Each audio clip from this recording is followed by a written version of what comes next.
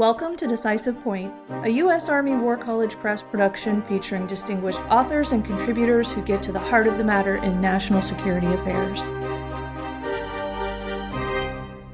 The views and opinions expressed on this podcast are those of the podcast guests and are not necessarily those of the Department of the Army, the U.S. Army War College, or any other agency of the U.S. government.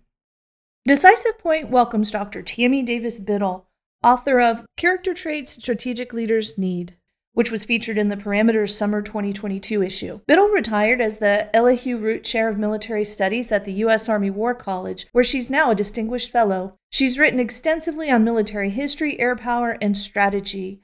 The author of Rhetoric and Reality in Warfare, 2002, she is currently writing Taking Command, the United States in the Second World War, for Oxford University Press. Welcome to Decisive Point, Tami. I'm really glad you're here. I'm delighted to be here, Stephanie. Thank you. Let's talk about your article. You open with a statement that might not occur to many people. Security professionals engage in activities that are intensely analytical, but also intensely human. Students of strategy therefore must develop an understanding of decision-making and its pathologies, and must comprehend the role of cognitive psychology in that process. What does this look like in real life? This comes out of my experience in teaching for a long time and teaching War College level students for 2 decades. And I realized that they have an opportunity, especially at the beginning of the year, to stop and really do some intentional thinking about how they process information and about how they think and how they articulate ideas. And one of the things that I think is terribly important is for them to understand the background influences on their thinking, the institutional influences on them, even the influences of other individuals, mentors, family, the way that they've been brought up to see the world, and the way that their experiences have shaped their perception of the world. Because if they can understand that, they're in a much better position to think clearly, to think analytically, and to understand where their biases or their predilections or even their prejudices might be influencing the way that they think about the world, and therefore interfering potentially with strategic thinking and strategic decisions or analytical thinking. So I felt it was really important to start students off with an emphasis on greater self-awareness and greater self-awareness about the process of thought and discussion. Understanding those and being able to be aware of those is super important, I think, for students and for helping them to understand how to interact with others and how to do the best possible strategic thinking that gets them sometimes out of their own heads and enables them to see the perspectives of others and develop empathy and to not simply be prisoners to their own biases or their own predilections. There are so many rich examples in your article. Let's hit some of the highlights. Sure. Who's Harry Hopkins, and what qualities did he exemplify? Oh, Harry Hopkins is such an interesting character. He was the leading advisor, the closest advisor, and the most trusted advisor to President Franklin Delano Roosevelt. They met in 1928 during basically FDR's campaign for the governor of New York, and then they worked together pretty much consistently from that time onward. And of course, when FDR became president, it was in the height of the Great Depression, and the most important thing to do, or he felt that he had to do, was to improve the lives of Americans, to help people who were destitute, who didn't have work, to try to find useful work, to restore their pride, to get the economy back up and on its feet and going again, and to help Americans just basically regain their self-confidence. And Harry Hopkins was, it turned out, exactly the right man to do that. He thought like the president. He had been basically a social worker. He went to Grinnell College. He came to New York City. He saw people who were struggling on the Lower East Side of Manhattan. He became committed to helping them. And then when the financial crisis occurred, he had some experience. So he was in a perfect position to help the president understand how to move forward. He became head of the Works Progress Administration and was crucially important in that role. And also This was kind of a first for the country. Really, the idea that a state has responsibility for its citizens was still pretty new in the 1920s and 1930s, but it's an idea that FDR promoted and believed in deeply. And Harry Hopkins shared that belief. And so they were a great team, and they worked together on the New Deal. They tried to restore American confidence and American dignity for working people. And then when Hitler became the chancellor and then became increasingly powerful in Germany, and then when the Second World War began in Europe, they worked together as a team once more. And they were working in a realm that was fairly new to Hopkins in particular. He didn't start out as a foreign policy analyst, but one of his great strengths was to learn quickly and to know exactly what is most important. And he recognized that the crisis facing the world because of Hitler and because of fascism was the most important issue. And he helped FDR keep that uppermost, and then he became a tremendous, basically, communicator for FDR. Because the president had polio and because he had limited mobility, he couldn't often go and do the things that a modern president who has full mobility can do. So Harry Hopkins became the eyes and ears and the arms and the legs of FDR. And he went and met with very important people. He met with Churchill early on in January of 1941. This was right after, obviously, Britain had been fighting alone in 1940, and Britain was in pretty desperate straits. The U.S. wasn't in the war yet, and we were trying to figure out ways, at least FDR was, trying to figure out ways to help the British. And Hopkins ended up playing a really crucial role in that, figuring out, first of all, that Britain was, in fact, going to stay in the fight.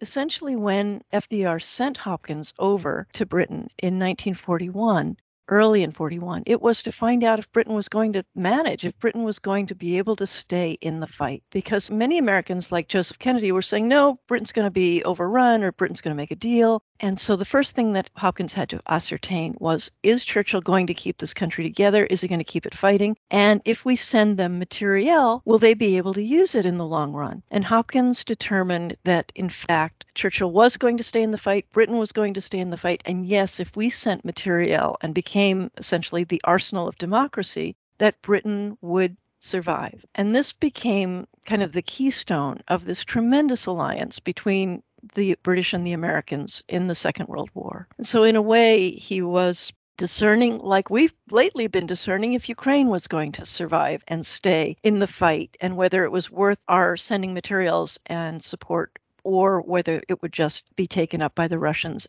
after a short fight. But in fact, Churchill and Hopkins formed a very tight bond. And one of the things that Churchill appreciated so much about Hopkins was that he stayed focused on the key issues. He knew what was salient. He knew what was most important. He didn't waste time. He went right to the key issues, and he figured out how to move forward on those key issues. When I was evaluating my students, one of the things that I was often looking for was a sense of their ability to discern what is most important. Can they separate the wheat from the chaff? Can they really zero in on what's key and what's crucial and move forward and bring others on board and keep them focused on what is most important? And Hopkins did that in spades. And he did it over and over and over again. He traveled with FDR. He went to all the major international conferences and helped the president keep everyone on track. Even when there were huge differences, Harry Hopkins found a way to get people to agree and to simply create good outcomes through determination and through, I think, a certain optimism that he shared with the president. The president had a confidence that was, just winning and contagious. And this is why I think he was such a successful president in the Depression, when people were feeling so ill at ease and so anxious and so demoralized. He lifted them up. And Harry Hopkins was able to do that too. He brought this optimism, focused optimism, to all the tasks that he undertook. You also speak specifically about some of FDR's qualities. Can you expand on them here? Well, I talked a little bit about that infectious optimism that he had, and that made him a winning personality, a successful politician. And I think if you just have charisma, if you come into a room and you sort of own it, you have a huge advantage politically. And FDR had that. He had a kind of sparkling quality to his personality. But you have to have more than that. You have to have an imagination to think up initiatives, an instinct for what's going to work, and then a degree of shrewdness in the political world to be able to see it through, to make sure that you've got the right people in place to push it forward, the right words to articulate it so that you can sell it to the people who need to understand it and then implement it. And I think FDR had this combination of real optimism and charisma and leadership ability, but also political instincts and shrewdness and a sense of what needed to be done to take an idea to reality. So, for instance, I talked a little bit about recently at Hopkins and providing weaponry. FDR conceived of what became the Lend-Lease Plan of 1941, which gave aid to our allies, particularly Britain early on, but then after the Soviets were attacked by Germany, also to the Soviet Union. And Lend-Lease became an incredibly important instrument of victory in the Second World War. But it was largely the president's idea. He conceived it basically on a fishing trip after the 1940 election. So he had the imagination to come up with it, but then he had to have the shrewdness and the political skill to figure out how to get it passed through Congress, which was no easy trick, and then how to persuade the British that we would in fact provide this aid and that we would be reliable partners and we were going to make a big investment and make sacrifices ourselves to help them. And this was Lend-Lease, and it was just crucially important to the war effort prior to the American entry after Pearl Harbor. And, that's just one example of the way that FDR was able to combine a huge creative imagination with the practical skill of being a politician who has to work with Congress, who has to work with interest groups, has to persuade people, and has to set up bureaucratic administration to make things actually happen. You write about Dwight Eisenhower as well. What qualities of character did he bring to the hard choices of World War II? Many. Eisenhower intrigues me. He's got this sort of baby face and he's got this kind of charisma in a way that FDR had. He had an ease with people and he had a sort of instinctive and apparent leadership quality that made him stand out. So when he walked into a room, you had a sense there was a real presence there and an important person.